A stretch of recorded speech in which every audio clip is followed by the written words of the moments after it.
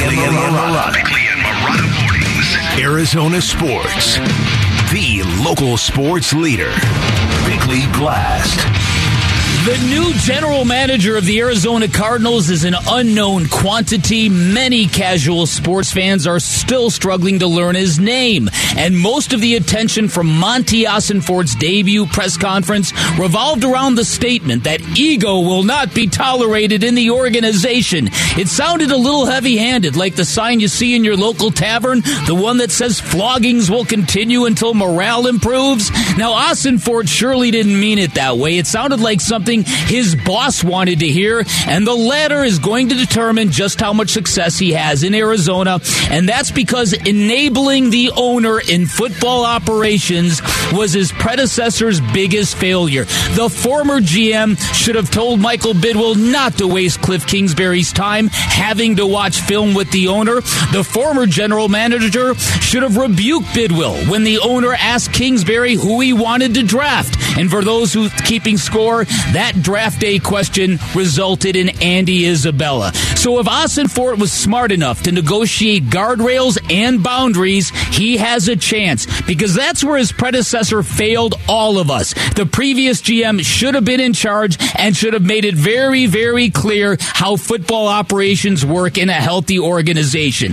Now, the new guy also knows the importance of the head coach / general manager chemistry dynamic, and the new guy likely has a head coaching candidate he prefers. And if the announcement of that new head coach is Vance Joseph, it's going to tell you a lot about Ossenfort's power and where this whole thing is going in the coming years.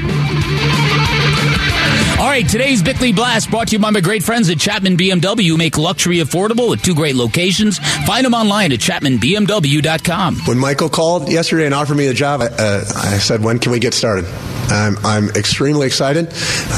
I've already had some good conversations this morning with some of the people here. I'm excited to have some more this evening, and I can't wait to get everybody on the same page with my vision and our vision and all of our visions of how we see this thing going forward. Yeah. There's not a whole lot of ramp up from Monty Ossenfort. It's press conference today.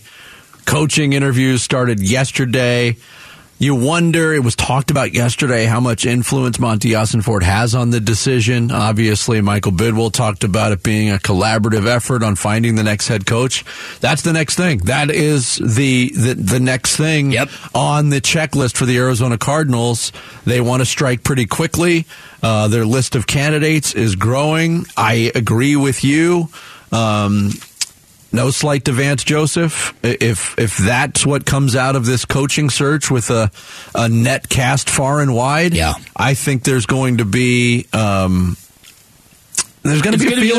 to people. It's going to be underwhelming to the fan base, and it's going to be same old, same old. Yes. And then when you go deeper, as you did in the Blast, it's going to show how much influence Michael Bidwill had on this on this whole process. There's no doubt about it. And again, I do think that there is a level of involvement that we have to recognize all owners in almost all sports, particularly the NFL, are going to have. And it's just the way it is.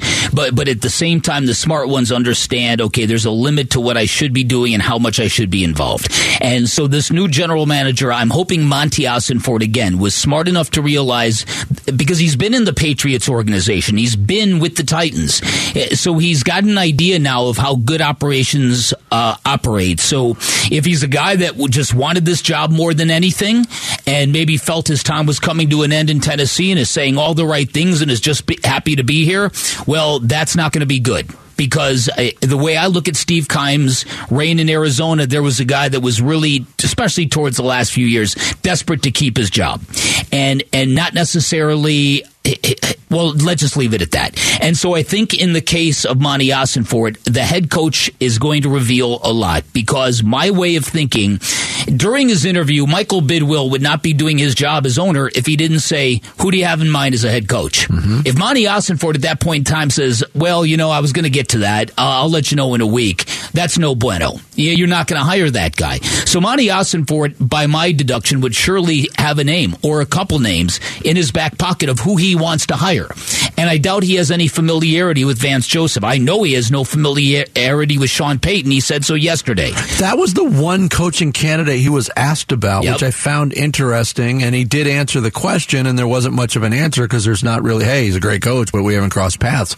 The coaching candidate that he has extensive working experience with, because they came up at the same time in the Patriots organization, as Brian Flores. Mm-hmm. Question was not posed by anybody about Brian Flores and what the connection is. I know. And, going back to your scenario, in that interview, Michael Bidwill says, who do you have as a head coaching candidate? Maybe that's where Brian Flores' name came from in this whole process. Maybe. Was from the discussion with Monty Austin. You know what? That's not a bad idea. Maybe. A little synergy between GM and coach going in.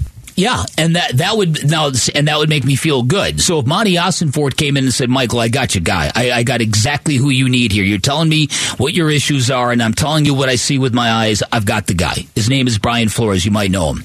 And that, I'm hoping that's the way it goes. And again, with all due respect to Vance Joseph, anybody who's listened to this program consistently knows that I have been praising him for 5 months, 4 months, whatever it's been. And so I've got nothing but good feelings for Vance Joseph. But again, they need a complete fresh start here. Complete.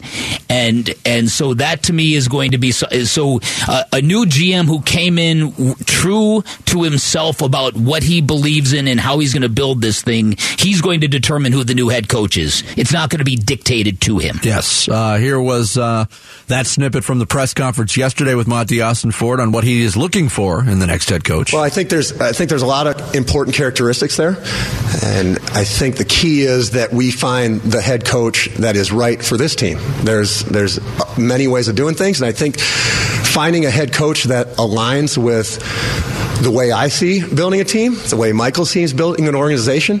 And then I think there's the specifics in terms of leadership in developing players and coaches, in being a teacher of fundamentals, details, and techniques. Those are all things. And this is not we're trying to build a sustainable program here. This is not a short-term fix. So we want a coach that sees the big picture and understands that we're not happy with just the results of 2023. We're building this for extended championship teams as we move forward. And that's the way it should be. And the inclusion of fundamentals, details, and techniques, that has to be music to Michael Bidwill's ears, because fundamentals, details, and techniques were not exactly the strong suit of the 2022 Cardinals. In fact, they were one of the weak spots. Yeah, that's exactly right. And so I think when you take a look at what this football team needs, and I think when the checklist, before the names were even filled in here, you needed a GM from the outside with a strong backing. Monty Ossenfort seems to check that box. His philosophy seems to be building offense and defensive lines first, and that is a welcome change to what we've experienced here. That's a good way to kind of build a real good foundation of a football team. You can stay very competitive by being very competitive up front on both sides of the football. So you've checked that box. Now, I think we also know that this team needs a leader, right? A real leader at head coach. The leadership ability of the next head coach, to me, really does have to jump off the page or the screen or whatever. Let's hope everybody is in the same page on that. The countdown to Super Bowl 57 has begun, and Bud Light, FanDuel, and Arizona Sports want you to be there in person. Text SUPER to 620-620. Register and listen for your name starting February 6th. And you could score a pair of tickets to the Super Bowl, plus win tickets to the FanDuel Party, Bud Light Music Fest, and the Super Bowl Experience. Again, text SUPER to 620-620. It's all access presented by Bud Light and FanDuel. Coming up next, we'll get deeper into that list of candidates for the next head coach of the Arizona Cardinals. It's Bickley&Marotta Mornings here on Arizona Sports, the local sports leader. Dan Bickley, Vince Marotta. Bickley&Marotta Mornings. Arizona Sports, the local sports leader. He wants to make the rounds before he makes any kind of a decision. You mentioned, though, that he was meeting with the Broncos today. Interestingly enough, I don't know, I find this interesting. Former Secretary of State Condoleezza Rice is actually in that interview with Sean Payton. She is among the new Broncos ownership who will be making this hire. So she also in the interview with Sean Payton. We'll see how that one goes. And then he will move to meet with Dave Tepper on Friday. That will be with the Carolina Panthers. And then he wants to take a step back and figure out exactly where he wants to be. We should point out that Sean Payton has made clear to those around him that he is still comfortable not taking a coaching job, going back to his role as a Fox analyst if he doesn't feel like the fit there is right. So in some ways, he's interviewing these organizations just as they're interviewing him. That's Jeff Darlington from ESPN, the latest on the Sean Payton interviews. That from yesterday. Again, another 50-second soundbite that did not have the words Arizona or Cardinals in them. We've heard that there's been an agreement to interview. Nothing it's in terms over, of Johnny. date. It's over, Johnny. Nothing is over. Nothing. No. You think it's over? I do. I'm starting to kind of creep over to your part I hope you're right. of the room, but. Where there's smoke, there's fire. And there's been very little in terms of smoke with Sean Payton and the Arizona Cardinals. So we move down that list. We know Brian Flores is on that list. Brian Flores, if you're going to consider connection to a new general manager as a strength in landing this job with Arizona, Brian Flores has got to be the overwhelming favorite. You would think so, and then you ask yourself, is that important? Well, yeah, of course it's important because Monty Ossenfort said so yesterday. He said we're going to have a unified message across the entire organization, and that is obviously, I was a little surprised to hear that the relationship between Cliff Kingsbury and Steve Keim became strained last year. I was not expecting to hear that because I kind of thought everybody had always made the comparisons that, well, Cliff is tied to Kyler. Their futures are tied together. No, I always thought Steve Keim and Cliff Kingsbury's futures were tied together. And in a way they were. And in a way they were. And so I always struggle with that. But the idea, when you look at the great teams in football, look at the relationship that John Lynch and Kyle Shanahan have. It is elite. Look at John Schneider and Pete Carroll in Seattle. Same deal. That's what you got to have. You got to have two guys who are doing different jobs, but they subscribe to the same theory. Yeah. And they believe in the same things. And those two gentlemen have already done that in different positions with another organization that had a great success. Both guys bought deep into the Patriot way. Frank Reich is on the list now, former Indianapolis head coach. And there were a lot of people that when Frank Reich got fired were like, wait, why is he the scapegoat for what's going on there? Did they give him the right tools at quarterback? The Matt Ryan experiment failed miserably. He worked with retreads every single year he was in Indianapolis. They gave the job to Jeff Saturday.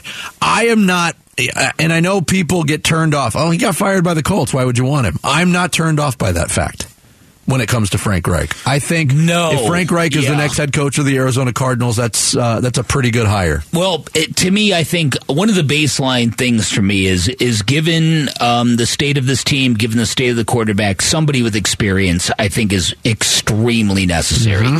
And so, with all due respect to D'Amico Ryan and some of these other guys, and Ejiro Evero. That's the Evero. Every time I see it, I want to pronounce it a different way. Ejiro Evero. Sorry, Bick. No, it's okay. I'm struggling with that one. You heard me flop in the update on that last one. I've been doing it all morning. And you know me, I hate mispronouncing names. Ain't that right, Bickley?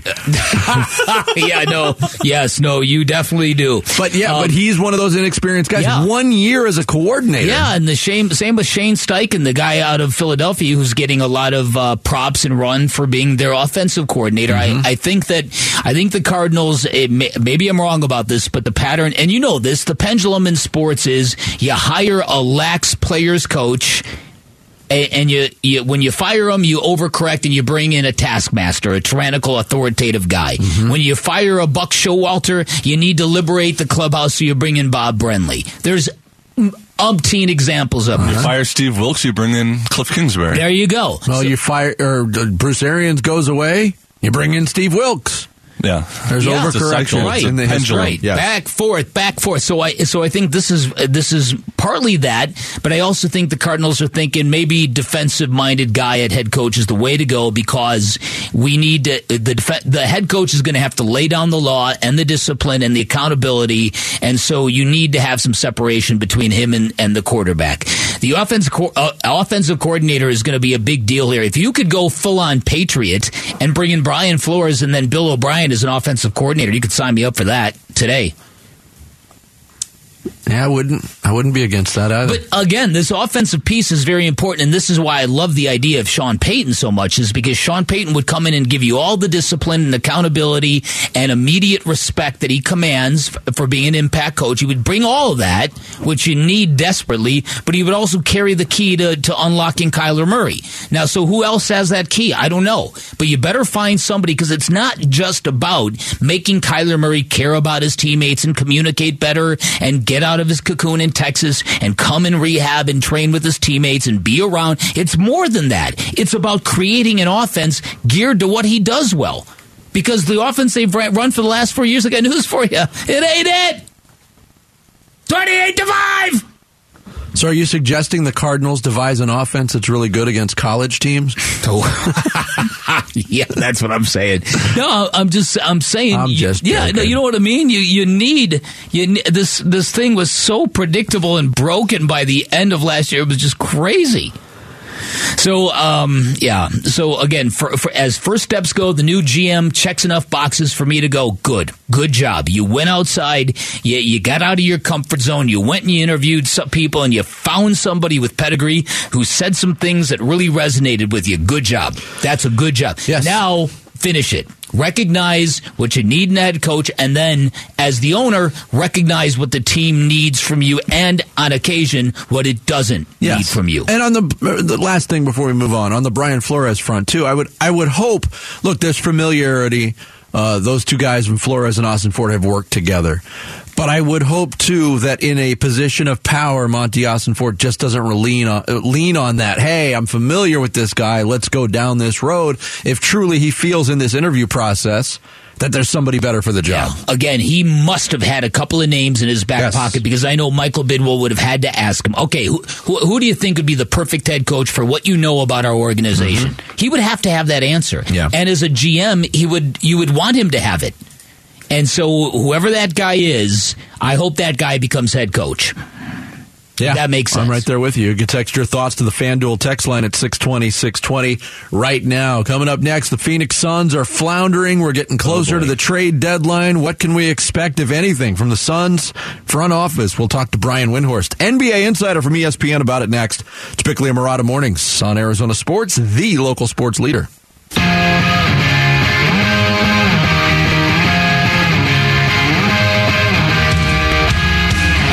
Bickley&Marotta Mornings live from the Auction Community Studios on this Wednesday, a day away from the visit from the Brooklyn Nets to Footprint Center to take on the reeling Phoenix Suns. And here to talk Suns basketball, NBA, some trade activity with us from ESPN. Their NBA insider Brian Windhorst joins us on the Arizona Sports Line. Brian, good morning. How are you?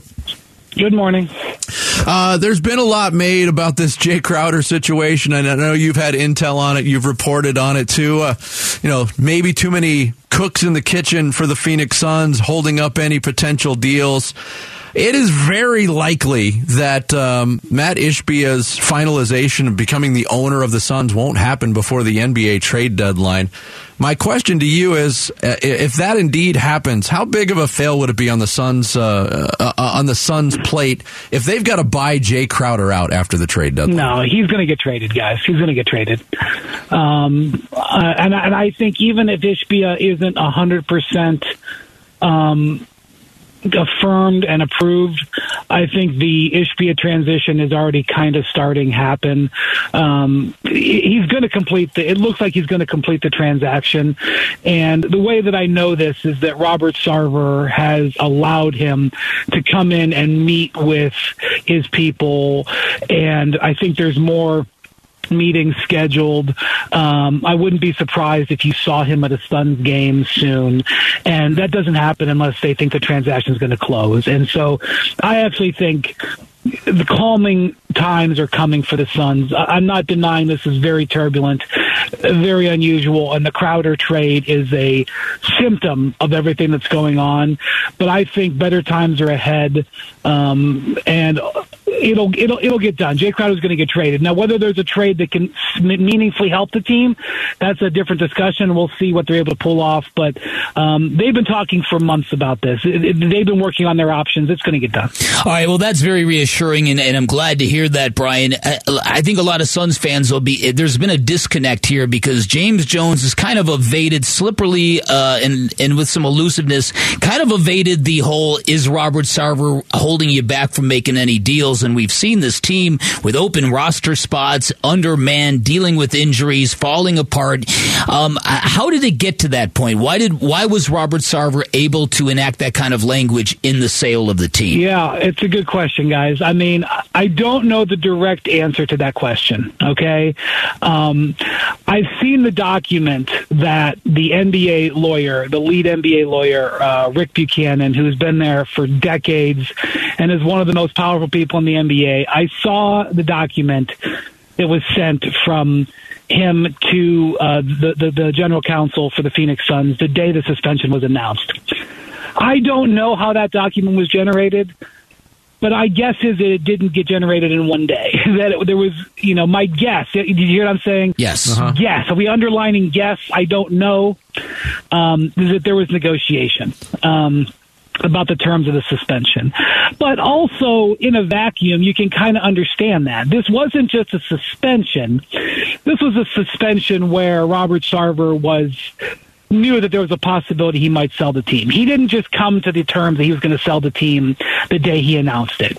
My guess, and again, I'm going to underline this because I know that what I say is going to get pulled to pieces here. So, okay, my guess is that when the terms of the suspension were being put together, we knew he had to protect himself. And to be honest with you, that's not an unreasonable thing for him to have. He was not being kicked out of the NBA.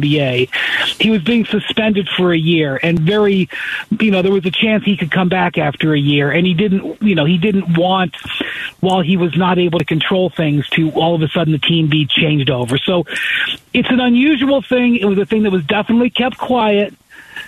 When I say it's unusual, I mean that it's unusual for an owner to be suspended, right? So it's a one-off rule that was created, but it's an understandable rule. Mm-hmm. It's just there's so much scar tissue between the Suns fans and Robert Sarver that it just sort of inflamed the situation. Brian Windhorst, NBA insider from ESPN, our guest here on the Arizona Sports Line on Bickley&Marotta mornings. Going back to the Jay Crowder situation, you said unequivocally he will be traded. As you look at it right now, what's a realistic return in your mind for Jay Crowder, and what can they get to help this push, if it's indeed a push, because we know which way they're going in the standings right now, Brian? Well, so this is the problem. The problem is if you have a player like Jay Crowder and you're trading him, you need to replace him. Okay, and so the teams who want to trade for Jay Crowder, they're looking to try to get Jay Crowder, so they don't have a player like that. And so, as a result, a lot of these discussions have been 3-team trades, okay? And so, and I always say a 3-team trade is a no-team trade, because obviously they happen, but I'm telling you, it's like 0.1% of the 3-team trades that get discussed. If you hear a trade rumor and it's a 3-team trade, instantaneously I'm not interested. And if it's a 4-team trade, I don't even let you finish the sentence. Okay? I mean, obviously they happen, but the point is it's difficult. So the Suns are not able to get back an exactly comparable player. And also you have the complication that the Suns have a salary cap management issue. Not that they have a spending issue, but they have to decide whether or not they're going to be a salary cap space team next summer, because they can go a couple of different ways. They can keep Chris Paul, they can extend Cam Johnson, and they can be an over-the-cap team. Or, excuse me, they can move on from Chris Paul, they can move on from Cam Johnson, and they can go hunt in with salary cap space. No, I don't think that's likely, but let's just be honest, that's the thing. So if you're going to trade Jay Crowder, you're trading him, you got to consider, are we trading him for a guy who's got years on his contract? Or are we trading him for a guy who we want to have, or two players that are ending their contracts, so that we still have our flexibility. And if we don't know who our owner is, and we don't know where our owner's position is on signing Cameron Johnson, on whether or not to keep Chris Paul in that contract, on whether or not to spend more money, how do we do it? And so it's not just a matter of Sarver having a review over the trades. It's a fundamental discussion about the future of the organization. So that's what makes it difficult. Having said all that, the trade packages that I've heard discussed for Jay involve, in a lot of cases, multiple players that make less money, and also potentially to be other Suns players involved. You guys have been through this for months. It's not new to you. But I expect a trade that is a multi-player trade, because the Suns have a lot of different complex needs. And look, I promise you, James and his team have fully vetted the market. They've been trying it for months now. You're so right about the scar tissue in this market. You know better than anybody what we have been through collectively over the past 15 or so years. My question is this. We watched the end of that Pelican series last year when Chris Paul played almost the perfect basketball game, and it looked like he was headed towards a championship and playoff MVP and all that. And the day he turned 37, everything seemed to change for him, just coincidentally, and he hasn't been back to that level. So I guess what I'm asking, if you were objectively looking at this basketball team, what do you think about its current window of opportunity? Yeah, I gotta tell you, I was in New Orleans that night. I was in the interview room where what was Chris, 16 of 16 or 14? I don't even remember what it was. 14 for 14, yeah. And everybody was wearing the Jay Crowder shirts, like in mocking, and Jay was all happy, and Chris was like, nowhere in my wildest dreams did I think we would be where we're at right now. I think that anybody would agree with that. Okay, so it's been an incredible series of events. I think if you were looking at the Suns on a dashboard, there's a lot that they got going for them, okay? They have got a superstar franchise player signed to a long-term contract. That's number one. They have got multiple young two-way wing players who defend. This is the most desirable spot in the league, and if you're going to get a franchise player, you need those types of guys. They have that. They have a franchise center. Now, there's issues there and scar tissue there, and I know that on Tuesday you may love him and on Thursday you may curse him, but he has value as a player, and we know he has value as a player because another team tried to sign him away for the max. Okay, so they have a very good coach, okay, and I am optimistic about Matt Ishbia as an owner. I think he has been preparing for a long time. I do think when you get a new owner, there's inherent mistakes that will be made. But he is, from what I understand, he has done a lot of groundwork, and he has been hiring people to help him that I am impressed with who he's hired, without getting into details. I have higher hopes for him as an incoming owner than I did for the team remaining for Robert Sarver. Also, I will tell you that they were 15-6, as you guys know, through mid or the end of November or whenever it was. That team is still there. Now, you can come back to me and say, well, Ayton is not consistent. In his commitment to the team is questionable because of what happened. True. Chris Paul, ever since he had that leg injury, I don't even 100% know. They said it was a heel. I'm not sure. Ever since he had that leg injury, he's not been the same player, and I would say that's true. You could say they are now, under 500 and losing games fast. That's true. There are some red dots on the dashboard, but they have a lot going for them. And the league was happy when the Suns were a dead zone, because Phoenix is a desirable market that you can get free agents to. People want to be in Phoenix. It is a vibrant place that should be a vibrant NBA team. It was a vibrant NBA team for decades until they went into hibernation. And now they are back, and I see no reason why they will not remain relevant for the foreseeable future. Now, obviously it was disappointing the way last season ended. And what we've got right now is obviously been a very difficult time. But I'm telling you, I like where the team is headed. I think all of their goals are still in front of them. And Chris Paul's got to be healthier. He's got to play better. We know this. Devin has got to be healthier. If there's not, it doesn't matter. But none of their goals are off the table. And we're going to have a new owner by the end of February, almost certainly. You might have some new players, and hopefully you got health. In the grand scheme of the last decade, as being a Suns fan, I still think you're in a pretty good spot. Yeah. Brian, thanks so much for the time and the insight. Always appreciate you coming on the show. Have a good day. Thanks, Brian Windhorst, NBA insider from ESPN, our guest on the Arizona Sports Line. I think maybe some Suns fans feel a little bit better about hearing that. Yeah, that was good stuff. Yeah. A little reassuring there at the end. Yeah. Coming up next, you don't know this, but today is a very significant silver anniversary. Oh, boy. We'll fill you in on it next. A silver fox? Oh, yeah. There's silver all over the place. It's Bickley&Marotta Mornings on Arizona Sports, the local sports leader. Bickley&Marotta. Dan Bickley and Vince Marotta. Bickley&Marotta Mornings. Arizona Sports, the local sports leader. Wednesday edition of Bickley&Marotta Mornings, live from the Auction Community Studios. Dan Bickley, Vince Marotta, Sarah Cazell, Jared Carlin taking you up until 10 o'clock. Yes, it is a silver anniversary. Yeah. That you didn't know of when you woke up this morning. I did not know about. No. But once again, our friends at Arizona Sports History, at AZ Sports History on Twitter, Jared saw this and was like, he was so excited during a commercial break, he actually called you Dan. Dan! 1/18/98. Now co-host of the Bickley&Marotta Show on Arizona Sports 98.7. Dan Bickley, hired January 3rd, 1998. The Valley's most provocative, insightful, and entertaining columnist, published his first column with the Arizona Republic entitled Chicago's Nearing Da Bust. Valley's closing in on best. And here we are 25 years later. And we're still waiting. Well, we're waiting. And I went back and I clipped it from newspapers.com, and this was indeed in the Sunday paper, which, by the way, shows you what's changed in 25 years. The Sunday edition of the Arizona Republic on January 18th, 1998 was 332 pages. Yeah, right?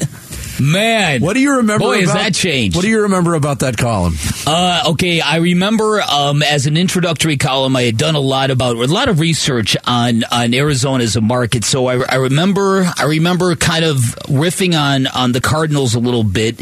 I remember beginning with an anecdote about me when I covered Michael Jordan. Mm-hmm. I went up to him in a locker room when he played baseball for the White Sox, and I heard he was playing pickup basketball with some of his new baseball teammates. And I thought, okay, as somebody who played a ton of pickup basketball, I'm like, I'm going to ask Michael if I can get in one of his games. And if I could, can you imagine the story that would be? So I went up and I asked Michael, hey, Mike, and I had kind of gotten a little friendly with him at that point in time. He heard my request and he looked at me with a look he had never given me. It was utter contempt. And he looked at me and he said, you can't play.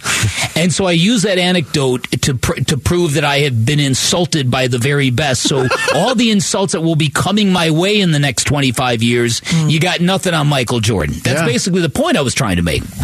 And I remember my previous boss said, hey, loved your introductory column in the Arizona Republic, but you shared that anecdote in your introductory column here. I said, yeah, and what's your point? When the Eagles or AC/DC goes on tour, they play the same set list everywhere they go. They're playing the hits. Why wouldn't I? It's a great point. I remember being over the moon at getting the job because I was here in '93 covering the NBA Finals, and I got back home to Chicago, and my wife at that point in time, well, she wasn't my wife at the time, but she said, do you think we could ever move to Arizona? And I'm like, oh, heck no. They've got 2 pro sports done. No way. And then 5 years later, it was actually coming true. My first assignment was the Phoenix Open. And I remember laughing to myself because I knew nothing about golf.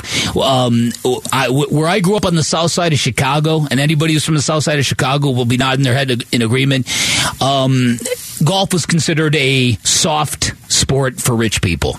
That's what it was considered. It's a very, very horrible stereotype, and it's not accurate at all. But that's what I grew up in. And so I'm like, oh, great. My first assignment in my new career is going to be about a sport I know nothing about. So I quite literally moved out here and spent 3 days just prepping, learning everything about Tom Lehman and all the local, Billy Mayfair, all the local golfers. You didn't have to learn about the legend of the 16th hole because it wasn't legendary yet. But I'll tell you what, I had a family member, an extended family member who lived out here, and he gave me a bit of advice. He said, go spend Saturday at the 16th hole. And I'm like, why? He's like, just do it. And I did it, and I'm like... Wasn't that the year that Tiger hit the hole-in-one? No, that was the year before? That was the year before. Yeah. Imagine if that was your first experience ever. Yeah, how about that? And that was a big event in the growth of the 16th hole, was that hole-in-one. Yeah. From a guy who's not known for playing in that particular tournament. I ran into Steve Jones. He's a former PGA golfer who lives in town here. I ran into him at a golf tournament, and I reminded him how he just smoked the field in 97, won by like 11 strokes, just blew apart the field. And he said, yeah, you know what? Nobody remembers. All they remember from 97 was the tournament when Tiger Woods hit a hole-in-one. He told me the story that somebody came up to him and said, hey, where were you in 97 when Tiger made the hole-in-one? And he's like, I won the tournament? Oh, you did? Oh, yeah. I was the guy holding the trophy. Yeah. Right. So did you get to meet Tiger? Wow. That's what right. So this is 25 years later. I can't believe it. Yeah, like I said, I had no idea. I mean, it's obviously a fact. That's when my first column was published here. Yes. But I had no idea that was actually a thing until I went and now Chicago. back and I looked it up again, and I found that I had already clipped it from newspapers.com. Yeah. But here it is. Yeah. And now Chicago and Phoenix sports are the bus. It was on the front page of the sports section, continued on C13, right next to an ED ad. Some things never change. Yeah. You rang. The company was 94% effective, according to their ad, too. 94%. And you've written thousands of columns since then, and now write exclusively for ArizonaSports.com. Woo! The question I have for you, the column in your Phoenix career that has drawn the most ire. Oh, man. Do you have one that comes to mind? Dan Bickley, this is your life. We're going to talk to your 7th grade English teacher in the next segment. I can't answer that definitively. There's no shortage of ones to choose from. But I would say the one that I kept hammering home every year around tournament time, when it's okay for the Valley to cheer for the Wildcats. Oh, yeah. That never, ever went over good. Yeah, Still doesn't. That always drew the most ire from me. That first comment on each column was Vinny. Right?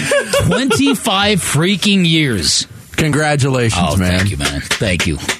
Here's to 25 more. Yeah, how about it? Doesn't that sound peaceful and restful? Absolutely. 25 more of getting yelled at by internet strangers. Write something, Bickley. Yeah.